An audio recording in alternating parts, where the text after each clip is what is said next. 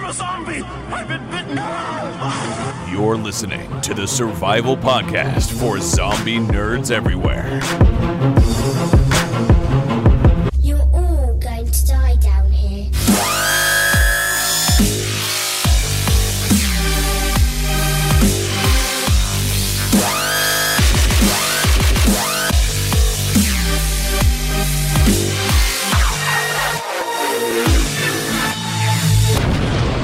This is Zombies Ate My Podcast. Hello, and welcome back to Zombies Ate My Podcast. So sorry for the delay. We were actually talking pre-show. Has it been 3 weeks? Has it been a month? It's been about a month. I'm your host, Ryan Murphy, and joining me as always is the busy zombie lord, Lou Page. How's it going, Lou? I survived the COVID. That's right. You had COVID, and I'm glad you're feeling better. I'm glad everybody in the household's feeling better. Had to have been rough. Everybody's back to daycare, back to work. I only missed one day of work. I worked through it. Lou, you have sick leave, don't you? Use it. Yes, I do. You should use it. I used one day. Okay. I used one day. You should use more than one day. I used one day, and then I had Violet home with me even after Erica went back to work. I had Violet home with me she was home with me for 2.5 weeks. Wow. Yeah. Yeah. She had to have a negative test, and then we had to give it 5 days after her negative test. And it took forever for her to test negative for a kid that didn't have any symptoms. So Erica and I are both wandering around the house being like, I don't feel so good. I'm tired. Do we really gotta make dinner? Oh my God. In the meantime, Violet's running around the living room going, Mommy, Daddy, put Bluey on. Mommy, Daddy, Bluey. Mommy, Daddy, Bluey. And I'm like, I can't take any more of this stupid blue dog. Oh, Bluey's the best. Come on now. Oh no, it's an awesome show. But I've now seen the first 2 seasons. I can't count. It's got to be 20 times now. Well, the third season just launched on Disney Plus, so you're all set. I think you're good now. Yeah. No. That came and we're already halfway through it. Well, I'm glad that everyone's feeling better. I know as a fellow parent with 3 kids, when 1 or 2 or all of them are sick, and you're sick and they're not, it is a rough go. So I'm glad everyone's feeling better, and I'm glad we're able to come in here and talk some zombies. Lots of news to get to, so we'll start there. The virus has completely devastated over 150 of the world's major regions and is spreading rapidly.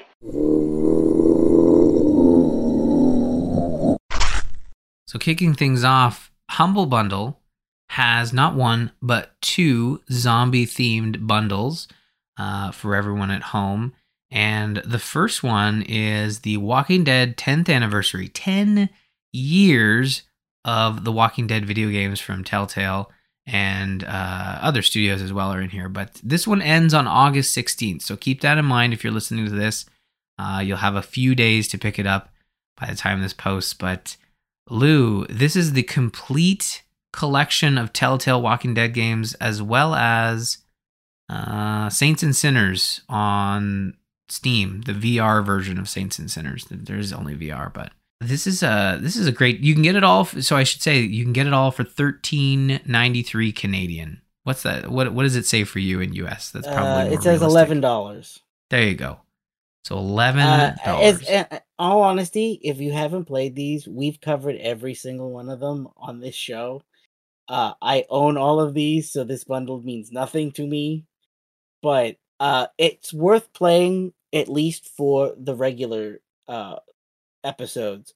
You can skip Michonne. It's really dumb and goes nowhere. Other than that, all of it is, I would say, at least very playable. Yeah. No, yeah, and there is, so in this bundle, I didn't realize this, but I don't know if there's a difference between like the individual packaging of games, but there's one package that it's called the Telltale Definitive Series, and it contains all of them. And they do say, yeah, with graphical enhancements, behind the scenes bonus features, and recreations of classic menus. Ooh. So there is that's in the highest tier, and so basically it's one game that includes all the Telltale content. As Lou said, the Michonne content is separate from the rest of the Walking Dead stuff. So the Walking Dead stuff that Telltale did, it's all one sort of connected story, and at least has some ramifications throughout other seasons.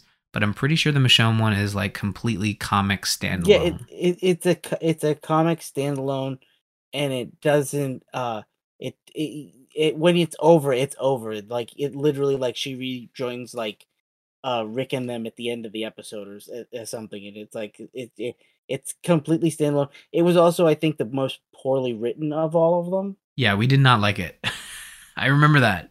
I remember you and I. It was super buggy too. Yes. Like I had it crash on me like 3 times, to the point where there was one whole episode I think I didn't play all the way through because it kept crashing on me like the last 5 minutes of the episode. Yeah. Yeah, and The Walking Dead Saints and Sinners, there's the sequels coming out. This is the Steam version, so you're going to require a VR ready, not only a VR ready PC, but also a VR headset. So, I mean, if you're looking to pick these up, keep that in mind. That's part of the higher tier, but that's a pretty good deal for a VR game. I think that's probably the lowest I've seen that go. So keep that in mind. The other one here is a Resident Evil bundle. It's called Decades of Horror. This one ends on August 24th. This one just launched, so you've got a couple weeks. But this includes pretty much every Resident Evil game that's come out. Except 8. Yeah, it's got a coupon for 8. A 50% off coupon. You can get 50% off, which is pretty good.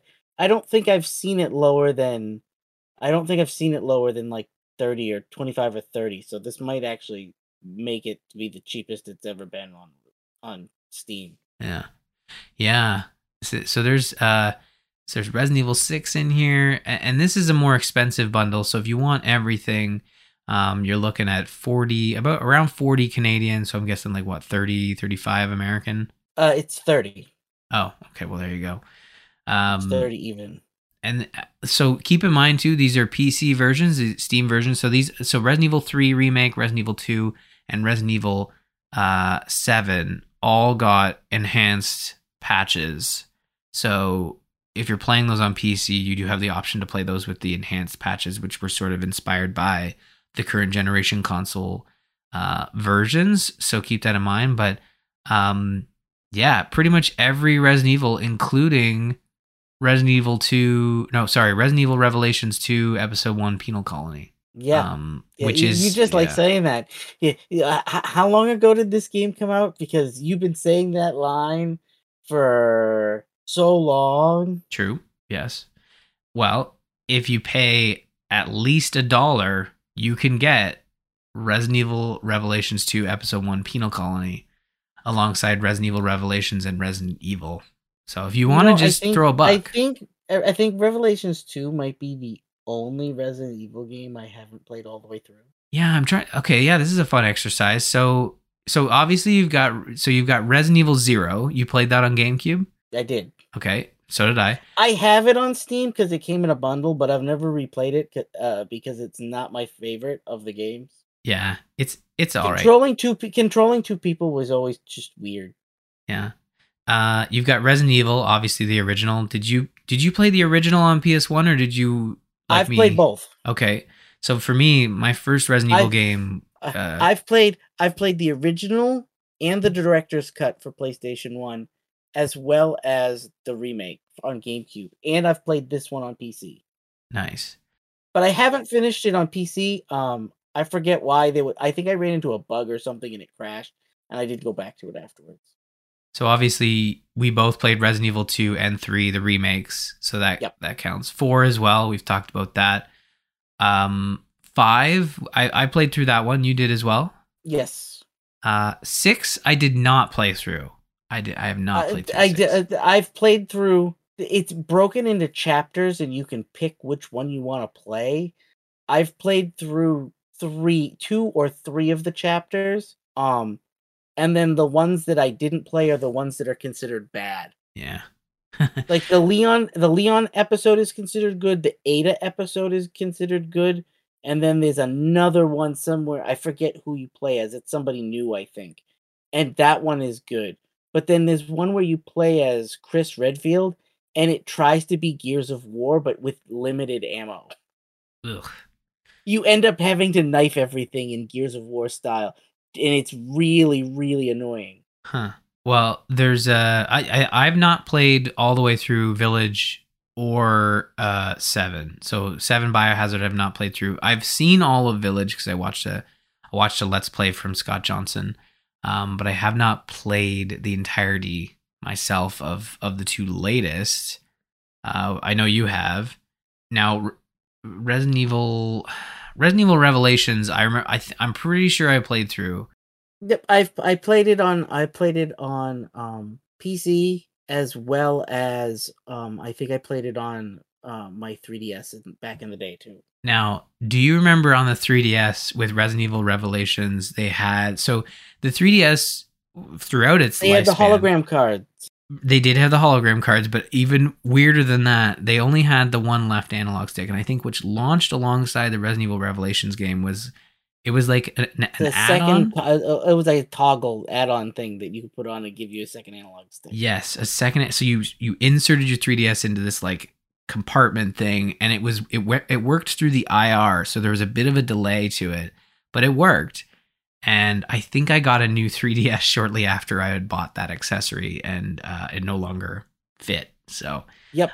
But I did play that one, and it has launched since then on many platforms. But Resident Evil Revelations 2, I'm pretty sure I only played Episode 1 Penal Colony and a little bit of Episode 2. That one actually came out during our run of this show, and I think there's also some gameplay on our YouTube channel where we played it. Heck, I want to say we've played 1, 2, 3, 7, 8 for this show, I believe. And in Revelations, we talked about it. Yeah, we've definitely talked a lot about Resident Evil, and I look forward to doing more. I can't wait till the Resident Evil 4 remake comes out. Because we're going to talk a lot more about it before this episode's over. That is true. Well, let's get a little bit closer to that moment with another video game here. Back 4 Blood's second major expansion is going to be out later this month, and this is called Children of the Worm. It's out August 30th. It'll include a new playable cleaner or a new character, Prophet Dan, some new enemy threats, exclusive skins, new weapons, and Act 5, a new campaign story.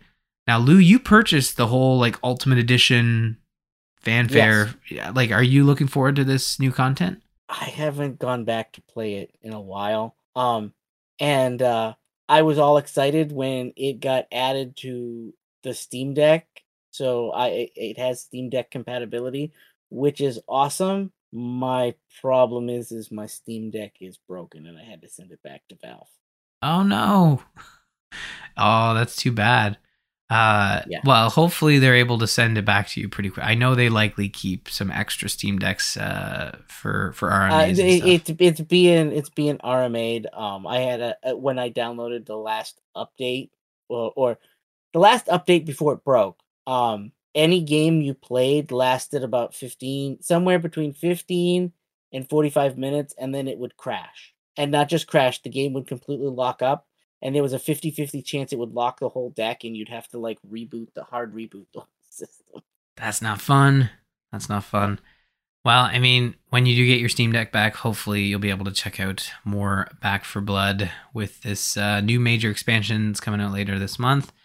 More video game news, lots of video game news before we get to the Comic-Con news, but we got details for the Dead by Daylight Resident Evil chapter, the second Resident Evil chapter that's going to be arriving, and as the leaks are confirmed, Albert Wesker is going to be the killer in this chapter. Of course he is. Yeah. I mean, did we have any doubt? I mean, I was talking about this with Jocelyn, and obviously, it was one of those things where Jocelyn's a huge fan of Dead by Daylight. I know nothing about Dead by Daylight, but I have an understanding of Resident Evil. So there was this discussion of like, okay, like what kind of killers would work from the Resident Evil franchise put into Dead by Daylight? And for me, like Albert Wesker really never fit for me because he was always the mustache twirling bad guy with sunglasses who was good with a gun. He was basically the evil versions of the characters you were playing as. Obviously in Dead by Daylight, they're going with more of the later version of Albert Wesker, where he's more of a monster. He appears to have some sort of like tentacle arms going on here. Yep, that's from 5. Yeah. So he's got some more. He's more T-virus or whatever virus they're at that point in the franchise. Obviously the fans. I know Jocelyn, my co-host on the Gamers Inn, was saying that I know the fans wanted to see Lady D from Village, and I thought like that would have been cool to see, but I feel like she has such a small part in Village. She obviously played a huge role in the marketing, but she is in and out in that game, which to me it almost felt like if you were to skip over Albert Wesker as a killer from Resident Evil to include in Dead by Daylight, and they already did when they put in Mr. X, or no, not Mr. X, it was Nemesis, right? What, I can't remember if it was Mr. X or Nemesis. I think it was Nemesis. And I think that's where people were like, that made sense because, again, like it was right around the time where we were getting the remakes. And if you're going to choose Mr. X or Nemesis, I think you've got more to play with Nemesis in terms of powers. But yeah, Albert Wesker's just been around forever. So it makes sense to go with him. Yep. That or they could have done something from 7 or whatever. But, they went with iconic. I'm fine with that. Yeah. And the survivors that are going to launch alongside this chapter will be Rebecca Chambers and Ada Wong. Ada Wong being Ada Wong being a very famous character in the franchise. Rebecca Chambers, correct me if I'm wrong, but she obviously plays a huge role in Zero.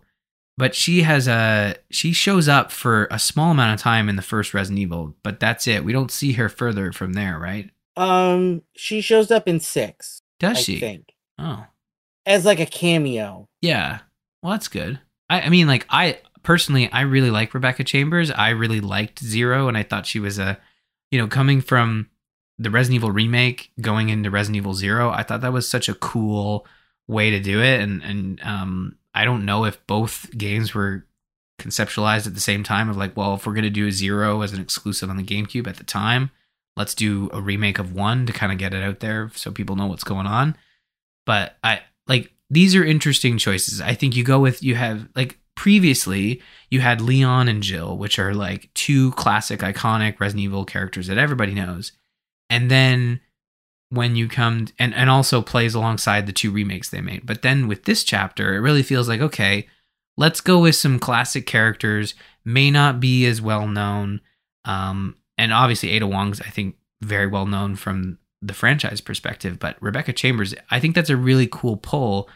Get her in there, and you've got like more of a lesser known character alongside some really well known characters, and you can kind of reintroduce this character. Because again, like 0 and 1 were her big games, and that was decades ago. So it's really cool to see them giving some love to some older Resident Evil characters. Who knows? Maybe we'll get her showing up in the sequel to Village. Maybe, yeah. I would love to see more Rebecca Chambers and Ada Wong as well. We haven't seen Ada Wong, I think, since 6, so it's been a while. Yep. Well, I guess she pops up in Resident Evil 2 remake, doesn't she? She should have. No, now I'm confusing myself. Maybe she shows up in 2, doesn't she? Yeah, she does, but she's not as big as she was in the original version in the remake. Okay. Well, there you go. That's our video game news. Let's move into the Comic-Con news. San Diego Comic-Con took place at the end of July, and we got a whole ton of announcements from The Walking Dead, as we expected. Starting off with Tales of the Walking Dead, which will start airing this Sunday, August 14th, on AMC and AMC Plus. Lou, are you excited for this anthology series? I wouldn't say I'm excited, but I'm eager to see it. I'm not chomping at the bit for it, but I definitely think it's going to do something different. Yeah, I think for me, like looking at the trailer, I think you and I are on the same page. Like, there's an episode that you and I are probably really not looking forward to, which is Alpha's flashback episode. Yep. like we've talked about that before, where like it's really gonna have to. We'll watch it, but it's the one I think we have the lowest expectations for, right? Yeah. But there are a lot of these that look really interesting. You got the Terry Crews episode. There's the episode where the two ladies are, I think, experiencing the apocalypse for the first time. And I think one of their lines is, "The CDC's next door. If anything bad were happening, we'd be the first to know about it." Classic. You're going to die very shortly lines. But no, there was some rumors that there was going to be, they were going to bring back Abraham for an episode. And I just feel like his story's over. Don't do that. Please, there was talk they might do that next season if they continue this. Like, no, don't do that. Please don't. Yeah. I am most excited for episodes disconnected from the main story. And sure, if you want to backdoor pilot a couple characters, that is totally fine. I am fine with that. However, I'm watching this just for some random disconnected episodes, some stories in the Walking Dead universe. And I have a feeling a majority of what we're going to get is that. But they're, it's AMC. It should surprise no one at home that I'm sure one of these episodes is going to bug us to no end because it'll be, it'll be AMC writing The Walking Dead. So it's not always perfect. But we don't have much longer to wait for the end of The Walking Dead Prime.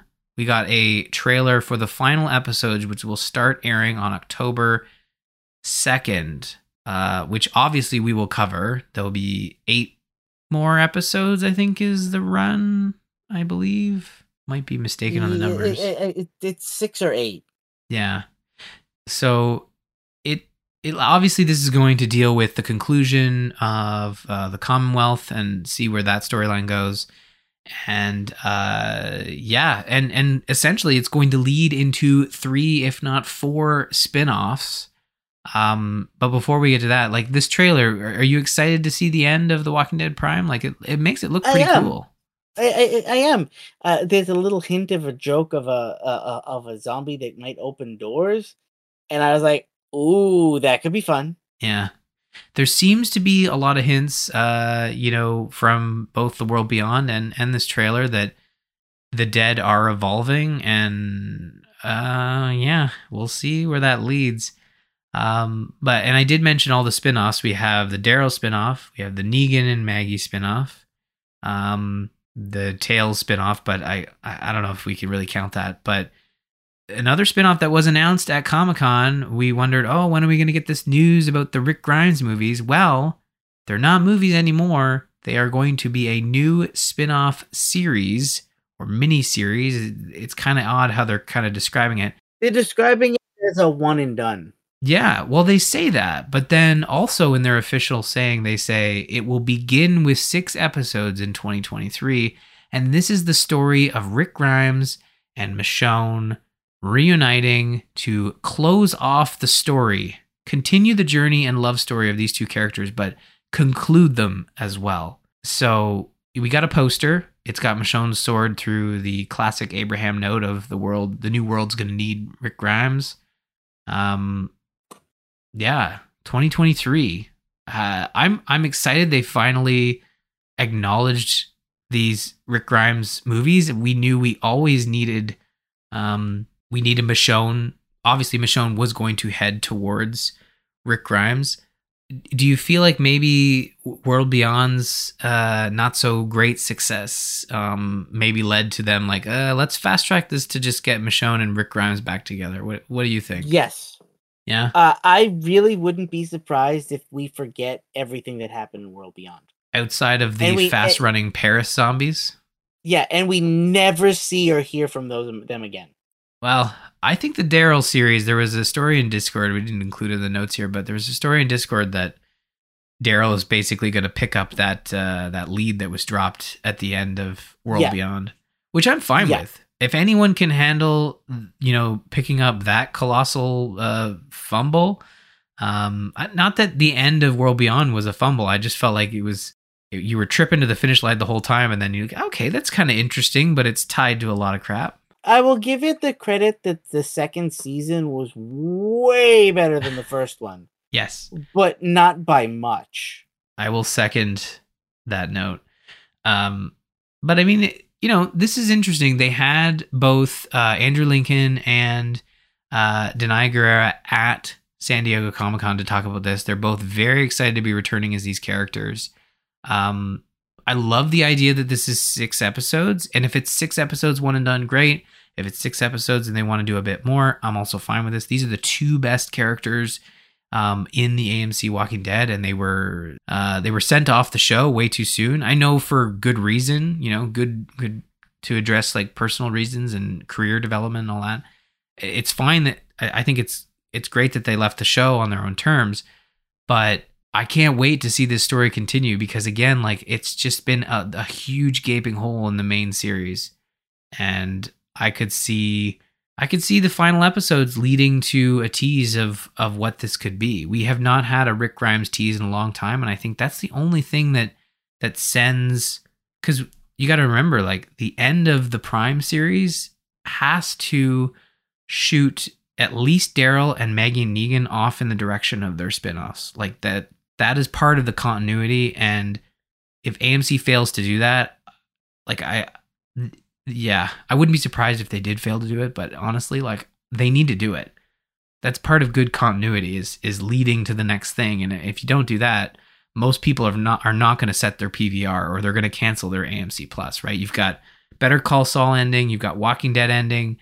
People don't stick around if they're not reminded, right? Yeah. So, anyways, this was a really fun news story.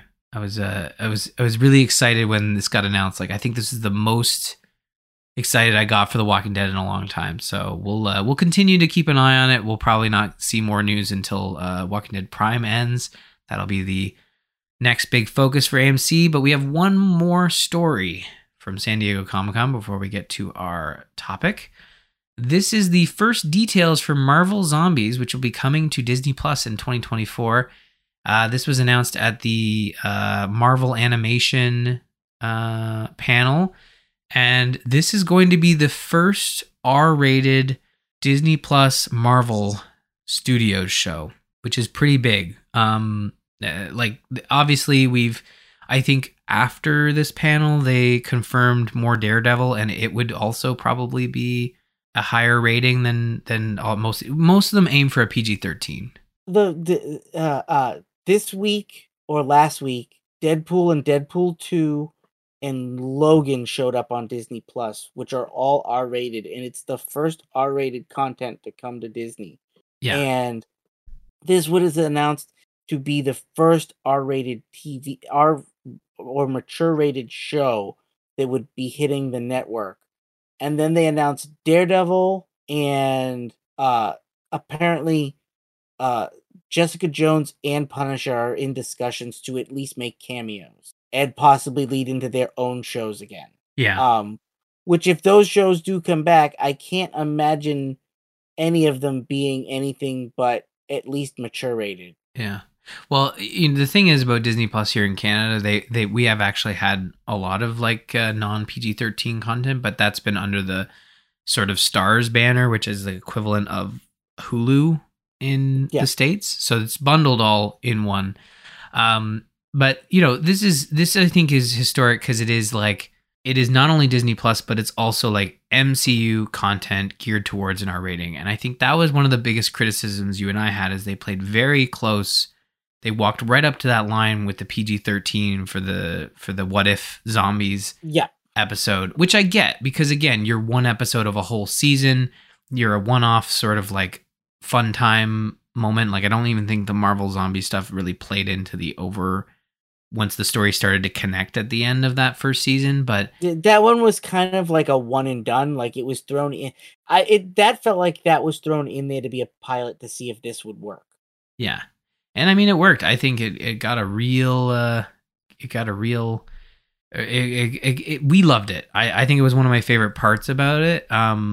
Yeah, I'm ashamed to say that I watched like 3 or 4 of those, and then I never went back after we watched this episode. Oh, I watched them all. I liked them. I don't mind them. It was a nice thing, but my only gripe with this announcement is I don't think that this art they released does it justice. No. Agreed, 100%. This is concept art, but it's also like it's not direct feed captures. It's people taking photos off a screen, so it's further diminished quality for sure. Yeah, this does not even look on par with what we saw at the What If. So Yeah. I'll wait till we see a trailer. Yeah, for sure. This is 2024, so it's a ways out. We got a whole other year. You'll probably get a trailer at next year's Comic-Con. But in terms of what was revealed, you've got zombified heroes and villains like Wanda Maximoff, Ghost, Hawkeye, Abomination, Captain Marvel, a legless Captain America, Icarus, and more. In terms of survivors who will be playing the heroes, you've got Yelena, Kate Bishop, Jimmy Woo, Shang-Chi, Kamala Khan, Death Dealer, Red Guardian, and Aquafina's Katie. So playing more within the Phase 3, or I guess it would be Phase 4, the Phase 4 characters and the TV shows. So playing closer to, I think, like the more recent phase, as opposed to what the What If Zombies played closer to, like phases 1 and 2, right? Right. Yeah. But you know, they say there's also going to be some other factions within. You've got the biker gang of Skrulls. You got former Black Widows. Yeah, lots of. Again, it looks like they're very much leaning into the Phase 4 of characters. So you've got that to look forward to. But as Lou said, the art doesn't do it justice. I'm sure we'll have to wait for a trailer of some kind in the near future. I'm just excited to see more Jimmy Woo. Yes, 100%. That was one of my favorite things about WandaVision, was his return, as well as it's I Kat, believe at Kat one Dennings? point, I believe at one point there was a petition on the internet to just give Jimmy Woo his own show. Yes, there was. It was like they wanted to see like an X-Files style television show, and with Jimmy Woo. Yeah, I was like, that would be perfect. yeah, and you know what? I think, like, obviously they're doing the Agatha Harkness spinoff, and maybe Jimmy Woo can continue there. But I think he would be fantastic. Bring him back, whatever it takes. Yep. Have him in Ant-Man. I definitely think we will see him again. Yeah. Oh, 100%. He's a fan favorite. But you know what? Let's move to another franchise. We've already talked about it, but let's chat about the Resident Evil Netflix series. Time to go. Fun fact, these cult freaks aren't so into maintaining their hardware. Just call me the master of unlocking. This is like the easiest prison I've ever broken out of. You were in. What did you do?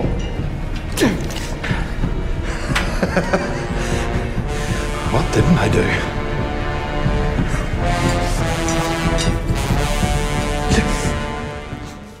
You might think I added the dun dun, like the weird 90s Godzilla music at the end there, but I think this clip really illustrates both some of the fun the show has, but also some of the weird decisions that are made that kind of bring it down a little bit. And you know, that's a classic Master of Unlocking clip, so of course I had to pull it for our intro here. So let's address the elephant in the room for the beginning of this. Yes. Lance Reddick is Wesker. Yes. And you know what? That's not even a problem in the show. He's the best part of the show. Oh, I knew he was going to be the best. It's Lance Reddick. I knew he was going to be the best part of the show. And you know what?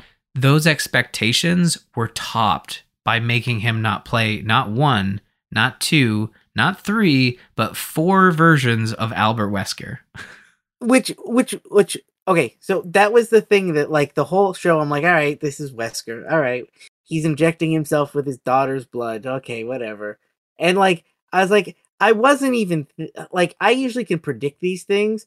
I was thinking he was somehow infected and his daughters were the cure or something. And that was why the daughter didn't, like, and then when they reveal he's a clone and that he's injecting themselves with their blood because it's what keeps him from breaking down as a clone, and I was like, oh, I like this twist.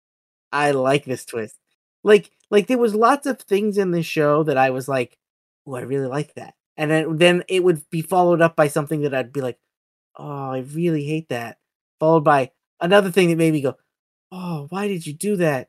And then it would be followed up with, oh, that was cool. Oh no, why did you do that? Yeah. When it came to New Raccoon City, which is this Umbrella's planned community within this this city, and it's all employees of Umbrella from all over the world that are working at this facility community. And the police station is an Umbrella police station. It's an entirely privately owned city. Yeah, and the general idea for the whole series is that it's kind of split between 2 points in time. You've got 2022, which is New Raccoon City, Albert Wesker and her daughters, Jade and Billy, as well as then you have 2036, where Earth is overrun by zombies. According to this article, the T-virus has basically reduced human civilization down to 300 million refugees living within walled city-states, and Umbrella Corporation being the largest organization left on Earth, being basically like a military organization that in which the gist you get from several things is that some city states are letting Umbrella in and some aren't, and Umbrella is constantly trying to like buy its way into letting themselves in. At one point Jade ends up in a town. I think it's the second or third episode. I think it's the second, and there's drones flying around the city, and she's like, oh, Umbrella now does security for the city. And you're like, oh yeah, okay. All right, I guess so. And that led me to the thing that was like, okay, so the second episode, she's on the run. I like the fact that she was on the run. It was, they did this interesting thing with her on the run, and she's talking to her, I think he's her husband, or if nothing else, her boyfriend. And he tells her that she has to go see these guys called the Brotherhood, and that tells her that they can't be any worse than Umbrella, and she needs a pilot. And they introduce a guy, or they introduce a name, and the guy's name is Barry. And you're like, ooh, are we gonna get a Barry cameo? Are we gonna get a Barry cameo? And he flies a helicopter. That's what Barry did in Resident Evil 1. Ooh, are we gonna see? No, it's not. It's not that Barry. And that Barry is a zombie in a bathroom after she shows up to asking his wife where he is, and the house is full of cats. And the trope, it was the most tropey thing. As soon as she walked in, and I saw the old lady, I said, the guy she's looking for is dead, and she's feeding him cats. And literally that is exactly what happened. And I was like, oh yeah, okay. See, that kind of stuff, and we've had this conversation before when it comes to zombie content. I feel like zombie fans can be picky with some stuff and then like totally in on other stuff. And I know it comes down to everything that's going on in the series, and you weigh it all. But like that scene you described there is like, that sounds like a lot of zombie content. You know, like it's tropey for sure. Of course, it's the wife keeping her husband alive type thing. We've even seen it recently in like the last year when we watched #Alive. They get upstairs, they meet that guy who offers to help them, only to find out he let them up there so he could drug them and feed them to his zombie wife because he can't let her die. Yeah. Oh, yeah. And I was like, as soon as she walked into that thing, I'm like, oh no, this dude you wait for is dead. She's going to feed you to him. Well, yeah. No, I agree with you. And I think like, but again, that part didn't bug me in the show because again, I've like all the stuff we've watched, even just this year, has kind of trained my brain to not hate that stuff because like that's just part of watching zombie content. The stuff that I'm you know me, I'm mostly going to focus on the stuff I liked, and I'll say this, like the series was a different take on Resident Evil while still playing homage to the franchise, and I've kind of written out some Easter eggs here. So you've got first of all, the effects across the series, fantastic. There was only once or twice where I was like, "Ooh, that was a crappy effect." Yeah. Ooh, it only happened a handful of times. Overall, I would say this was a really, they did a really really good job with the show in general. Yeah, they did a really good job production wise. But in terms of Easter eggs, you've got the Lickers, which looked amazing, way better than they did in the Resident Evil movie that came out last year. Yes. Chainsaw Man from Resident Evil 4, awesome stuff. A great, like probably not like a direct nod, but definitely felt like it was a reference, but not a direct nod. Yeah. You got a mention of William Birkin. So again, like Albert Wesker as a character from the games exists in in the show, and we see him played by Lance Reddick, and we'll get to that stuff later on. But he is the character that you know from the games. He dies canonically in a volcano, so Resident Evil 5 5, that's canon in the show. You get to see Lisa from 1998, and she looks like exactly like she does in the game. So again, like they adapted her. It felt like they might have borrowed the special effects from the other Resident Evil movie we watched. I was like, wait, is that the same like skin thing that I saw in the other movie? It did look very similar, and I didn't hate it, but again, like because I didn't hate it at all. From the movie, that was one of the best pieces of effects work was their work with the Lisa character. I think that it looked really good. You got to see classic Albert Wesker Matrix costume. So Lance Reddick, as you reminded me, Lou, I didn't even recall it, but Lance Reddick with a wig, with the sunglasses and the trench coat, like all black leather. The wig made me so excited. When we saw the room with the three of them, I'm like, oh, so they're clones or brothers or something. They're like an experiment. Okay, cool. And I was figuring that one of them was going to be the Albert Wesker from the games, and then in walks the Albert Wesker from the games, and he's got that flat top, and I was like, oh, I want to applaud. It's so good. It was literally turned the whole series around for me, and I was like, again, Lance Reddick as Albert Wesker, perfect. And the question was always like, okay, but how is this Albert Wesker the one we know from the games? Because this is connected to, it's inspired by at the very least, and this is not the Albert Wesker we've come to know as a character. And sure enough, that character exists in the show, and they play it off as like, no, these are clones. And it makes of course Albert Wesker would, if he had the ability, he would clone himself to make him live forever. That fits in with all the other shit that comes with Resident Evil. Like Resident Evil is... not only that, he's cloning himself because he thinks he's the smartest guy in the room, so he needs 3 or 4 of himself to outsmart Umbrella. You know what I mean? That's what he's doing. And then when shortly after, Umbrella comes in and they're like, what the hell are these? And they didn't even know he cloned himself. Yeah.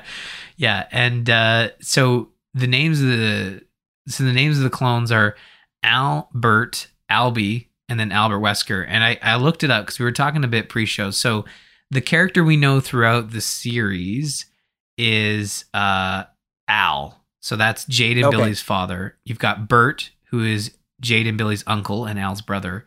You have Albie, who is pretty much killed right away once the Albert Wesker we know from the games shows up, and I'm destroying the evidence. And it's just like, man, like just these 4 soldiers discovered you. You probably don't need to do it right away, but sure enough, in classic B-movie fashion, he takes care of it. And I have to say, when we get introduced to Bert, and he's got the beard, and it's Lance Reddick with that beard, I was like, oh, that's awesome. And then you realize how unstable Bert is. So he, for the whole first half of the series, Reddick is being like this whole serious, and then he gets to play Bert, and Bert's like unlimited breadsticks, and you're like, oh my god. Again, like, I just, there's a lot to love here, and yes, there's a lot of like high school drama stuff that's not necessary. All of that stuff was really, really drawn out too much. The first episode, like, that girl was bullying Billy, and it felt like that was not there for any reason except to make us get mad at that existed only so we could see Wesker flex his muscles and be a bad guy, or a quote unquote bad guy, and protect his kids. You know what I mean? Yeah. And threaten that guy's job and stuff. And it was like, okay, all right, that was a cool scene, but the whole trope, and then the fact that the girl doesn't understand that her dad is going to lose his job by threatening this girl, and like looks like, I guess I can apologize. Like, no, any kid that realizes that their dad is about to lose their job would be like, yeah, no, I'm sorry. Yeah, I don't know. I've met some selfish kids and some pretty That was believable. Well, that was believable. It was believable, but I was thinking, oh, he's got to be like an executive, and it was like, oh no, I just do programming, and I was like, oh, like, he's your IT. kid shouldn't be How that- many people could do your IT. job?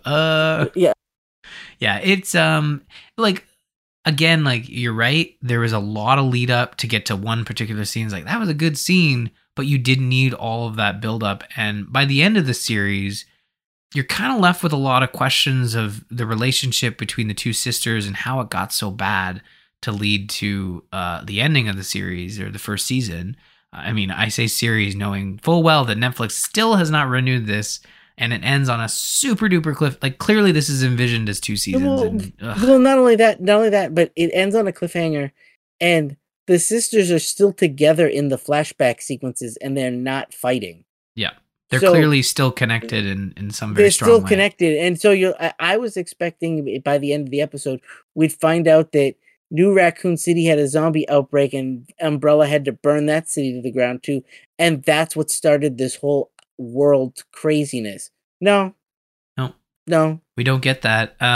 we don't get that, and I was like, okay, like I didn't mind the flashbacks. I thought some of it was interesting. But it felt like they forced it longer than it needed to be. The back half of the season is much better than the first half, I'd say. Yeah. There's a lot more references to the games. You also, in the last few episodes, you get a name drop of Ada Wong. Her name is written on a paper, but that's like a season 2, like, oh, we're gonna get to meet Ada Wong. Tyrant is featured heavily in like a Bacta tank or whatever.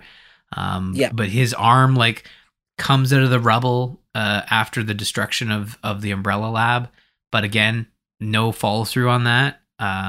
But you know, canonically, the original Raccoon City in the Arklay Mountains is nuked by the U.S. government, so that's here as well. So again, like, they take at least the first 5 games, and they've from an Albert Wesker perspective and like the origin of Umbrella and Raccoon City and the T-Virus, they pull all that in. And again, that's the stuff that you want to adapt. That's the stuff that you want to keep as like the core of Resident Evil. And they do a great job with referencing that while also telling their own story. And I love that they create these clones of Albert Wesker to basically take a character that we thought we knew as a one-dimensional evil, you know, mustache twirling bad guy, and turn him into a more complex character, and have some fun with it too. It's such an interesting, and to give that, you know, task to Lance Reddick, it's just perfect. So lots to love here. Lots to love here. Unfortunately, I won't say the kids are bad actors. I don't think they were. I think they were just given really bad scripts. They do this whole episode, which I liked at first, but then it felt like it went on too long, where Wesker is captured by Umbrella, and they're interrogating him, and it's where we get introduced to Bert. And in the meantime, his daughters are at the house, and they find an email telling them like an escape plan, and they have to wander around the house solving puzzles. And the first 1 or 2 puzzles was interesting, but then it ends up being like they find another puzzle that wasn't meant for them, and then they find a secret door, and they do the, and I was like, and then they get downstairs in the thing, and they're digging through the office, and it was like, and then they find the thing, and then they trigger the fire, and I was like, oh man, what did we need the fire thing and them being locked in the room? It would have been just as easy for them to grab the thing and left the room. Because them almost getting burned in the fire didn't do anything story-wise except add 10 minutes of drama that didn't need to be there. Yeah. I think maybe if I wanted to give the show some more slack, it'd be like, okay, we need a way to introduce all of this evidence of Albert Wesker's and Umbrella's adventures in the games canonically, but we don't want people at home wondering, oh, when are we going to go back to it? So let's just burn it beyond recognition, but not so much that if we did want to go back to it, we could still like, oh, there's one piece left here that we can, you know, dust off and get a flashback. Like it felt like just it felt like, as you said, a way to create drama, but a way to be basically like sweep all this cool stuff under the rug. Like, we're not going to come back to this. We just wanted to allude to it a little bit. And we're like, it felt like, again, one step forward, two steps back, you know, showing us all this cool stuff from the games and then being like, but now it's all burned and there's probably no other way of getting these flashbacks. Right. Yeah. So yeah. And here's the thing about this show. Like I said, and this was my worry, it ends on very much a season 2, like as Lou said, they don't get into how we got to the point of 2036, how humanity has basically been doomed to, you know, 90% of the population turning into zombies. You know, Bert is still alive. It's very alluded to that Al, Jade and Billy's father, is still alive. The Tyrant, Ada Wong, like all that stuff is basically left as we're doing a season 2. But we know Netflix, when something doesn't launch with the fervor of 1,000 suns, you don't get a season 2 renewal. Yeah, it's gone. Just like they did with Cowboy Bebop, which, while not great, it wasn't awful either. It had its flaws. Like, there were moments in that show where I was like, "Ooh, that was dumb. Ooh, that was dumb." But it was mixed with stuff that I was like, "Wow, that was awesome." Yeah. So I haven't watched it yet, because as soon as like, okay, I'm gonna get to watch it, and then like, no, we're canceling it. I'm like, well, then why? Why would I even bother? You know? I understand why I would bother, because like it's still a season of good television. But like with this, it very much feels like, you know, we adapted this thing, we tried to do our own thing, it didn't pan out, so we'll just go back to, you know, we'll do the animated sequels. And again, to the video game. every time this show did something cool, like, I hated that guy Baxter when he gets introduced. I was like, oh, he's just an Umbrella office shield that's gonna boss guys around. But then when he gets locked in the cell with Jade, like, he actually becomes like a person, not a good person, but he becomes kind of like that bad guy. You kind of go, oh, he's not as bad as I thought he was. Actually, he's kind of growing on me. And then they give him this moment which he wanders around the hallways of the Brotherhood place, killing zombies left and right like a professional. And you're like, oh, he wasn't just an office shill. And then 5 minutes later, they kill him. And you're like, oh, okay. At least they let him go out with a blaze of glory, but that was kind of dumb. Yeah. We talked a bit about this pre-show about that character, and it really felt like the show wanted us to hate him. And then the show wanted us to at least, you know, like him a bit more. Somewhat like him. But there was always this thing in the back of my mind of like, I don't trust this guy. And every time, again, one step forward, two steps back. Great action scenes where he turns into like a complete badass as he's, you know, taking out all these zombies. Great soundtrack in the background, and it's just him mowing down zombies, and he has a line where he's been, did you see that? And like no one's around to see it. We saw it. All great stuff. But again, it feels like, I know the second I'm like, oh, I like this guy, they're either going to kill him off, which they did, or they're going to establish that he is like the worst creep in all of humanity. And again, they allude to him, and you heard it in the clip, they allude to him having like a darker, you know, history, you know, being in jail for, oh, what haven't I done? It's like that. You don't, I don't know. It left some bad vibes, and I'm like, I don't, yeah. And she ends up caught by Umbrella, ends up with the Brotherhood trying to escape Umbrella. And that was the other thing. The first 3 episodes of this show are probably it at its worst. So I think that's why most people would tone out. I felt like it got better once you got through like episode 4 or 5. But not a lot better. It just felt better. The episode in the future where Jade is trying to get passage through the tunnels, I thought it was really interesting. And then you're revealed that there's a mother, a father, and a kid, and they're trying to buy their way through the tunnels. And as the dialogue goes on, I'm like, one of them's bit. And then that's why they're trying to buy their way through. One of them's bit. And then lo and behold, the little boy is bit. I'm like, of course it's the little kid. And then the father runs, like the father just abandons them. Did I catch that right? No, the father does the opposite. I think the mother runs. Or no, the mother stays with the kid and lets him bite her or something. And I was like, I kind of like stopped paying attention in that episode to that point because I was like, oh, this is tropey McTrope. Yeah. And eventually, Jade's gonna end up alone, and these people are gonna just be fodder for the zombies. And that's exactly what happened. Yeah. Yeah. And again, that's like, another zombie trope that happens in every other episode of The Walking Dead. And like, I'm willing to let that slide here because, again, like they're adapting like all of Resident Evil, and they're also adapting every zombie trope out there. And it gets old, especially when you confine it to 8 episodes and all the padding you have of Jade and Billy going through high school, essentially, where I will admit some of the stuff that they portray of them going through high school, it fits in with the overarching story that they're telling, but there's a lot of it. My other favorite part was, when I say favorite part, I'm being sarcastic here. Of course, is they introduced the guy from Mexico City that's the investigator trying to dig up Umbrella, and you're like, ooh, is he gonna be like a character that's getting introduced and gonna be somewhere? And then he shows up and dies. Yes. And I was like, what is this, The Shining? He shows up just to be interrogated, basically. Yeah. Like, they spend a little amount of time with some interesting characters, and they spend a lot of time with some not so interesting characters. And, you know, the tail end of the show shows adult Billy is essentially turned evil. They don't really explain that.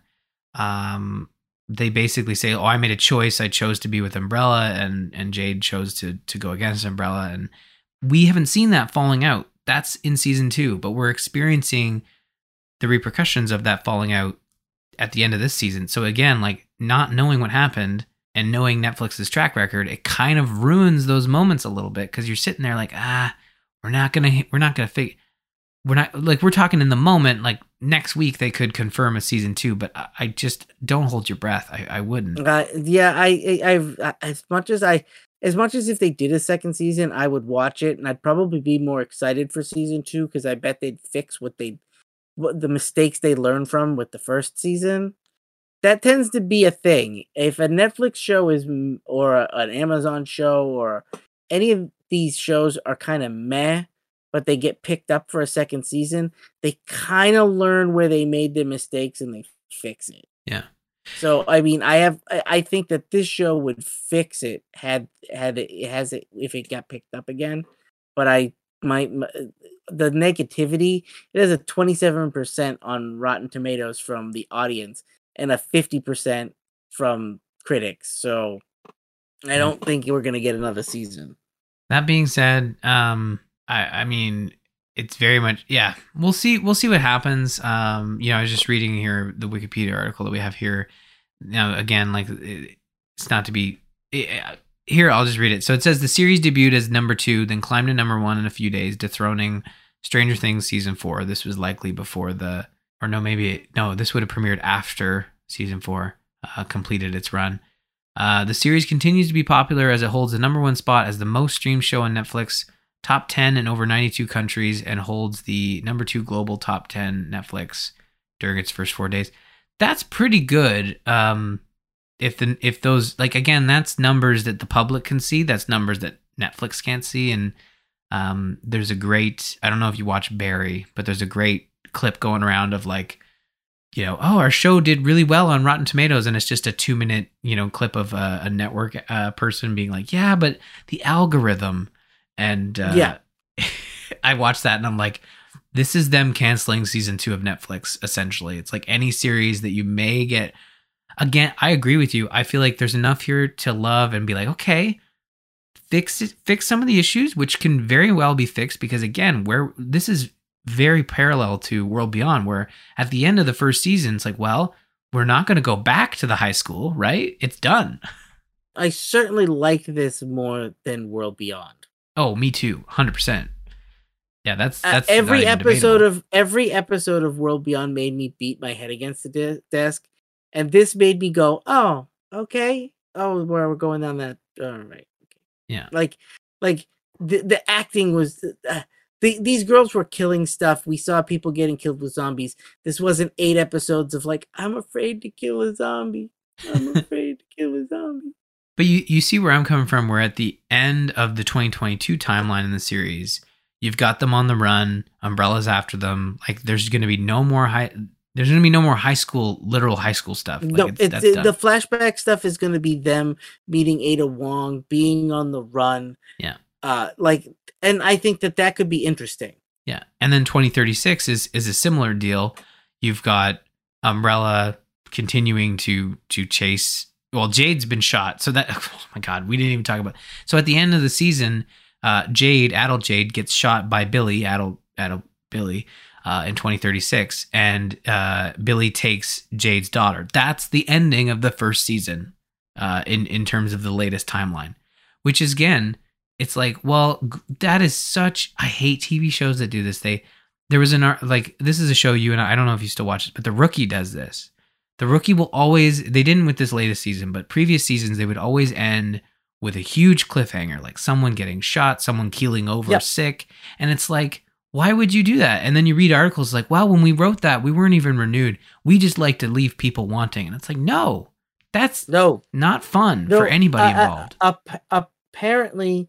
The reason Rookie didn't do that this season is they were still on the cutting board and they got so much flack from the last 2 times when they did that they decided to not do that this time just to be on the safe side. Good.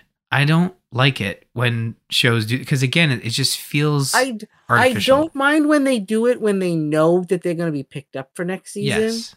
But when they do it and it's iffy, I get annoyed. Yeah. Like this is a clear.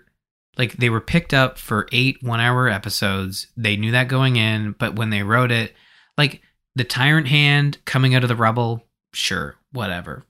That's fine. The Ada Wong note, okay, I'm willing to, that's cool too.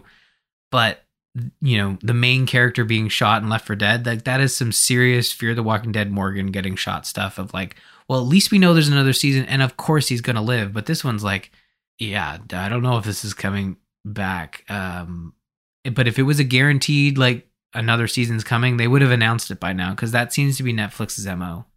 I think Netflix thought this was going to be hit right out the gate, and it wasn't. And those are always when Netflix goes, ooh, because there's been some stuff where Netflix has announced they're going to do a second season, and then the numbers for season 1 are really bad. They're like, yeah, no, we're not doing that. Yeah. I think the company of Netflix has gone where they had their first 3 original shows and they, I think, reluctantly concluded their story. You had House of Cards, Orange is the New Black, and maybe I'm missing one other series, but those are the 2 that come to mind of like, we are going to tell a complete story here, however many seasons it takes, and we're going to conclude it in a way that that makes sense, right, from a writing perspective. But yeah, this we'll continue to keep an eye on it if it does get picked up. I hope it does, because honestly, I'd like to see the conclusion. Yeah, I'd like to see where this is. I think if after all the flack they've gotten, I think they would listen a little bit and they would figure out where they're going from here. Yep. And like as we said, like World Beyond season 2, you've kind of got your characters to a point where some of the concerns we had are addressed just by the sheer fact that it would not make sense to go back to those story beats. But again, we'll keep an ear out. We'll keep a lookout for this stuff. Resident Evil is certainly not going away. Plenty of Resident Evil on the horizon. But in terms of Zamp, we enjoyed the last drive-in so much that we are going to queue up another one, and that's going to be our next episode. So early September, we're taking a couple weeks off. We're going to be talking about Dead and Buried with Joe Bob Briggs, which is season 3, week 5. It's on Shudder, so that's where you'll be able to get it. And then our second episode in September, we will talk about the entirety of Tales of the Walking Dead, the anthology series. There's 6 episodes. They'll all be out by then. And yeah, as we already mentioned, October will be around the corner at that point, which will kick back off with The Walking Dead season 11. So lots to look forward to over the coming months. Hopefully everyone's enjoying their summer. We'll be back in just a short couple weeks. Lou, if folks want to join us, they can do so in our Discord, bit.ly/ZampDiscord. I want to thank all our patrons, patreon.com/zombies8mypodcast. You can go there to support the show directly. We have a website, zombies8mypodcast.com. You can email us, follow us on Twitter, like us on Facebook. All those links are on our website. But if you are on Twitter and you want to follow our individual hosts, you can find me at R. Murphy and Lou at Busy Zombie Lord.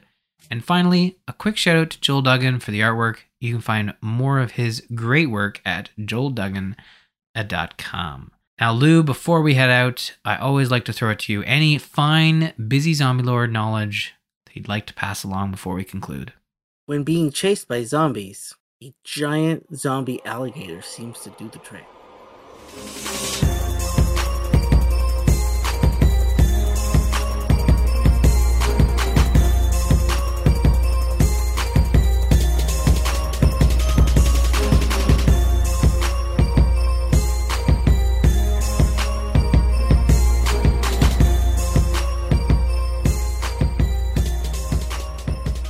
The effects on that giant alligator were pretty great. That was not bad. Not bad. There was a couple moments where the alligator was getting, hit by rockets.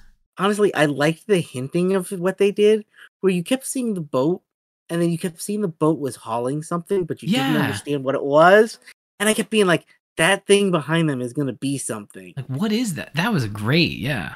And I didn't think it was going to be a giant alligator until the reveal of a giant alligator. I thought it was going to be like a bomb, or they were hauling a pile of zombies or something. Yeah. For experimenting. But when they revealed that it was an alligator, I was like, ooh, this is a nice throwback to the games. 100%. I had that same feeling. I did not see giant alligator coming. I know they and I figured like, okay, maybe their one was the giant caterpillar, and they were like, okay, we can't do that again. But they earned it with that reveal of this giant alligator. I'm like, oh, okay, wow.